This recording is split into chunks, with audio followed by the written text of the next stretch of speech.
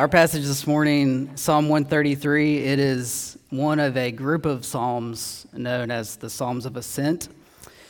Psalms 120 through 134. And here's what is really unique about these 15 psalms. They are the songs that really carried God's people up in worship. So Israel would go up to Jerusalem. They would ascend a few times throughout the year for various worship festivals. And it's likely that these psalms were put together as a sort of soundtrack for that journey. They were woven into the life of discipleship, of the life on the way. And we are on the same path. We are on a journey of discipleship, of following Jesus. We are pilgrims seeking the presence of God together. And so these songs help us to know what that life is like. They describe the sights and the smells and the feel of life on the way. So let's hear it together now. Psalm 133. Behold how good and pleasant it is when brothers dwell in unity. It is like the precious oil on the head running down on the beard, and the beard of Aaron running down on the collar of his robes. It is like the dew of Hermon, which falls on the mountains of Zion. For there the Lord has commanded the blessing, life forevermore. Thanks, David. So in 2018, there was a report done in the United Kingdom and across England. About 2 million people reported going weeks without any meaningful social interaction. And this had really significant effects on the health of the country. Another study showed that this kind of prolonged isolation had about the same effect on the body as smoking 15 cigarettes every day. And it was such a health crisis that the prime minister at the time implemented a new office called the Minister of Loneliness, whose sole job was to tend to the country's loneliness and to address this crisis of isolation. And this wasn't just in the UK. The same year in the US, another study said that loneliness had reached epidemic levels. Now, this was 2018, not 2023, not even 2022. So let me ask you, how do you think we're doing on loneliness today?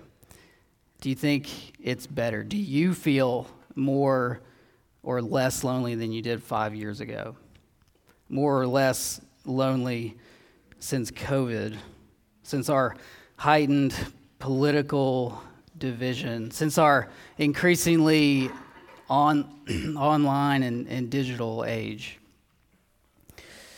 Loneliness is a real problem, and it doesn't just affect some of us. In these reports, there was no age-specific indicator for loneliness, because all of us, whether 6 months or 16 or 60, need deep, meaningful relationships. We were made for relationships. We were made for community, and when we don't have it, we suffer.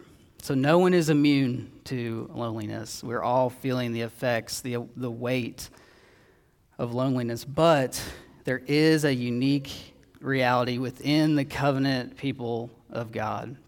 Gathering together in worship is in many ways who we are. And when we don't do it with unity, when there is division and loneliness, even as we sit side by side this morning, there is a cost.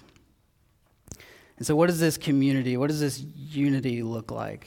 Well, these studies, these reports, they can highlight the dangers of a lack of relationships, but what they can't do is give us a picture of the beauty of community. And that's what Psalm 133 does.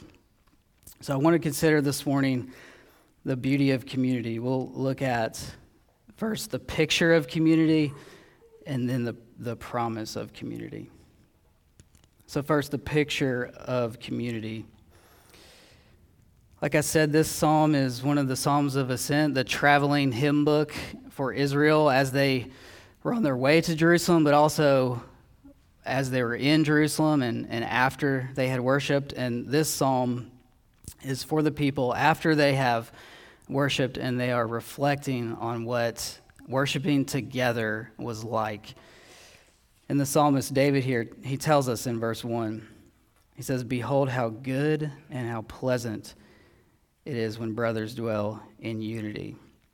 He says, behold, look, something amazing is happening here. God's people, men, women, children, they're in unity. They're not letting relational division rob them of the richness of worship. And when I say division, I don't just mean divisiveness, but even just disinterest in others, a closedness, any way of relating to or not relating to each other that leads to spiritual loneliness. And so he's saying this unity, this unhindered togetherness of God's people is good. And it's good because this is the design. Community is part of the very fabric of creation. In the garden, you'll remember God said, "It is not good that man should be alone." We were created to be in relationship with others before God. Now, I wonder how you would describe church if you would use the words good and pleasant, or how you would describe your relationships in the church with other believers. Some of us can't even begin to comprehend how we would get there. We're not even sure what good and pleasant community would look like. Well, this psalm gives us two illustrations, two pictures of what that community is like. And the first is in verse 2. He says, "It is like the precious oil on the head, running down on the beard of Aaron, running down on the collar of his robes." Now, this is a picture taken from the religious life of Israel. It's a little bit lost on us, but definitely not to Israel. In fact, this psalm is describing what they would have just witnessed. The oil was mixed. They smelled the fragrance filling the temple. They watched as the priest was anointed. The oil is poured on his head, and it ran down on his collar. And you may know the clothes of the priest were very significant. The robes themselves signified him as a spiritual leader for the people. His collar was decked with jewels, and he wore a breastplate that had 12 jewels on it, one jewel representing each of the tribes of Israel, and the oil is glistening over everything. Do you see the imagery that David is giving us here? The oil is being poured out onto the priest who's about to make atonement for the people. This is the oil of holiness. This is what set the priest apart for the task. It represented the Spirit poured out to enable the priest to intercede for the people, and the Spirit is covering everything. It's covering all of Israel. Everyone receives the blessing. The Spirit runs over everyone who is united. This reminds me of a Wendell Berry poem. Berry writes, "Now comes the overflow, not to be imagined, but in time, in season, in presence. This is the splurge of beauty, transcending every need we know." So the psalmist David, he's recounting this extravagant outpouring of fragrant and beautiful holiness, poured out on the priest, yes, but extending to and covering all of God's people who are united in the Lord. Now, does this mean that if division has crept in, that worship is empty for us? Of course, I don't think we should take it quite that far, but there is a very real and a very rich blessing of worship that cannot be experienced in disunity. A jewel that has been divided from the breastplate cannot experience the overflow of beauty. And so unity is like precious oil on the priest, but the psalmist gives us a second picture. In verse 3, he says, "It is like the dew of Hermon, which falls on the mountains of Zion." Now, Mount Hermon is the highest point in the northern part of Israel, about 9,000 feet in elevation. It's known as the Snowy Mountain because in the winter it becomes snow-capped and it accumulates a lot of dew, so much that the dew runs down the sides of the mountain. And what happens is the sides of Hermon explode with life. There's lush vegetation all the way down the side of the mountain. Mount Zion, on the other hand, was very dry and dusty. It's farther south and much lower. There's not a lot of natural water. Everything has to be irrigated. And you may have seen the documentary Forest Man. It's narrated by a photographer from India who grew up exploring an island called Majuli. There's about 150,000 people who live on that island, and since 1917, Majuli has lost nearly half of its landmass due to erosion. And in 2009, this photographer, he was exploring a barren part of the island. For miles, it just looks like desert. When he saw in the distance what he thought was smoke from a fire. As he got closer, he realized in the middle of this barren wasteland, there was a forest growing. And the closer he got, he realized there was a man planting trees. The man said his name was Jadav, and he's been planting trees since 1979. So he'd become really concerned about the erosion on his home island, so he began planting trees to reinforce the soil. And the rest of the documentary shows how every day for decades, Jadav, his family cooked him food. They sent him out on a little boat. He made his way to this desert area of Majuli and by hand plants seed after seed after seed. And today, this forest, this oasis, is home to elephants, rhinoceroses, deer, even tigers. It's a forest bigger than Central Park in New York City, growing out of the middle of a desert. Now, Mount Zion is like a desert. It's dry, it's dusty, there's not much life there, but it is the place of God's presence. It's where his people come together, and when they come together in unity, not letting age or politics or personality or education or even jealousy divide them, when they truly put the interests of others first, it is like an oasis of life exploding out of the ground. It's like someone gathered up some of Mount Hermon's dew and every day spread it around Jerusalem until everything came to life.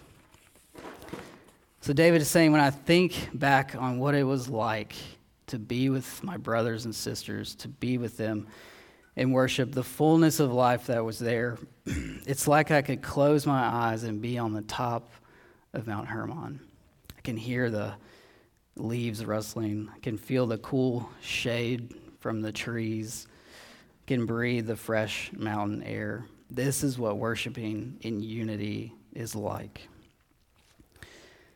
Now again, let's not take this too far. Life and blessing isn't contingent on our being united, but if we remain closed off, if we divide ourselves from fellow believers, whether through divisiveness or just disinterest, we are choosing to walk on scorched earth when a forest of blessing is offered to us. And so maybe these pictures of community could be a good diagnostic for us this morning. When we come together to worship as God's people, is there beauty? Is there a presence of the Holy Spirit that spreads like fragrant oil? And is there life? As a result of the Spirit's presence, is there an explosion of love and joy and peace and patience, all the fruit of the Spirit? This is the picture of community. God's people dwell together in unity, and this community experiences the beauty of the Spirit, and explodes with life. Now let's look at the promise of community. So how do we get there? Why is it that a life like that is full of beauty and life? Well, verse 3, for because there the Lord has commanded the blessing, life forevermore. Now there is referring to the community, to the gathering of God's people. This is where we experience life. But notice the gracious imagery of the psalm. This blessing runs down.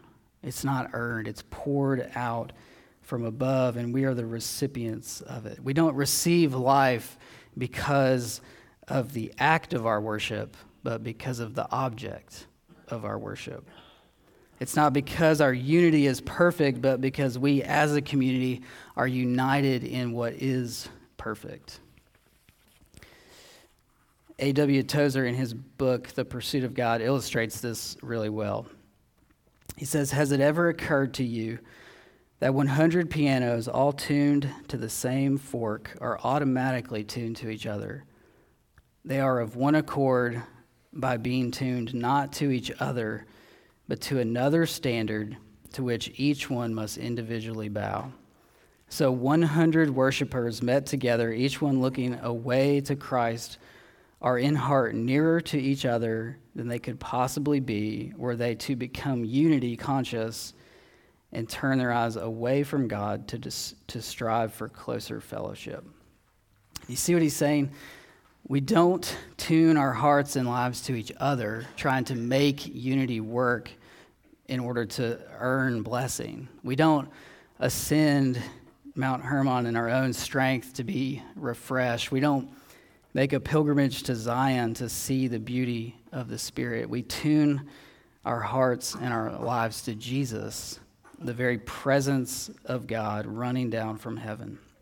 See, Jesus is the promise of community. Beauty and life come from him. Life forevermore is commanded for God's people, not because we get unity perfect, but because our hearts are tuned to the life of Jesus. Tuned to the reality that we don't get life by working up, but it runs down. And God was pleased to let run down what was most pleasant to him. At Jesus' baptism, the curtain of eternity is pulled back in a sense, and we get a glimpse into the divine unity of the triune God. The Father pours the Spirit out. It descends. It runs down onto Jesus. And what does he say? This is my beloved Son with whom I am well pleased. Our worship together, our community can be good and pleasant because we are united in the God who has for all eternity been in pleasant union. So this unity then is an invitation to be welcomed into this heavenly union. Jesus prayed that we would be one, even as he and the Father are one. And we are brought into this union by a better priest, a priest better than Aaron, who isn't anointed over and over, but who has once and for all made a desert wasteland of our sin, whose robes were torn off on the cross, who doesn't wear us on a breastplate, but we are engraved on his hands. We are in him. A priest who offered himself as our atoning sacrifice, but who raised from the dead and who ascended into heaven and then poured down his Spirit, not running over us, but into our hearts. And when we live as a community united by that, tuned to Jesus, hearts brimming with the Spirit, the shrubs of sin shrivel up and the fruit of the Spirit thrives. We can't help but spread beauty and life.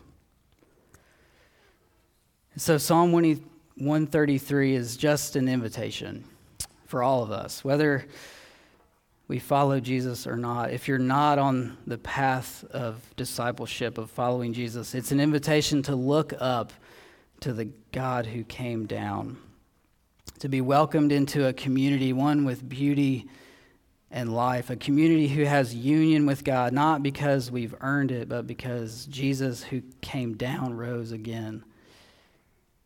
And for us who do follow Jesus, every time we gather as God's people, we are united to taste of the promise of what is to come. Because we're still on a journey. We're headed toward the promise of life together with our good and pleasant God. But even in the midst of this life that can so many times feel like a desert, He has planted an oasis, His church, where we can know a taste of goodness and we can experience beauty in life. Let's pray. Father, we thank you that you are a good and pleasant God, that you have existed for all eternity in beautiful union with your Spirit and your Son. Thank you for the invitation to know that beauty and that life through Jesus. Amen.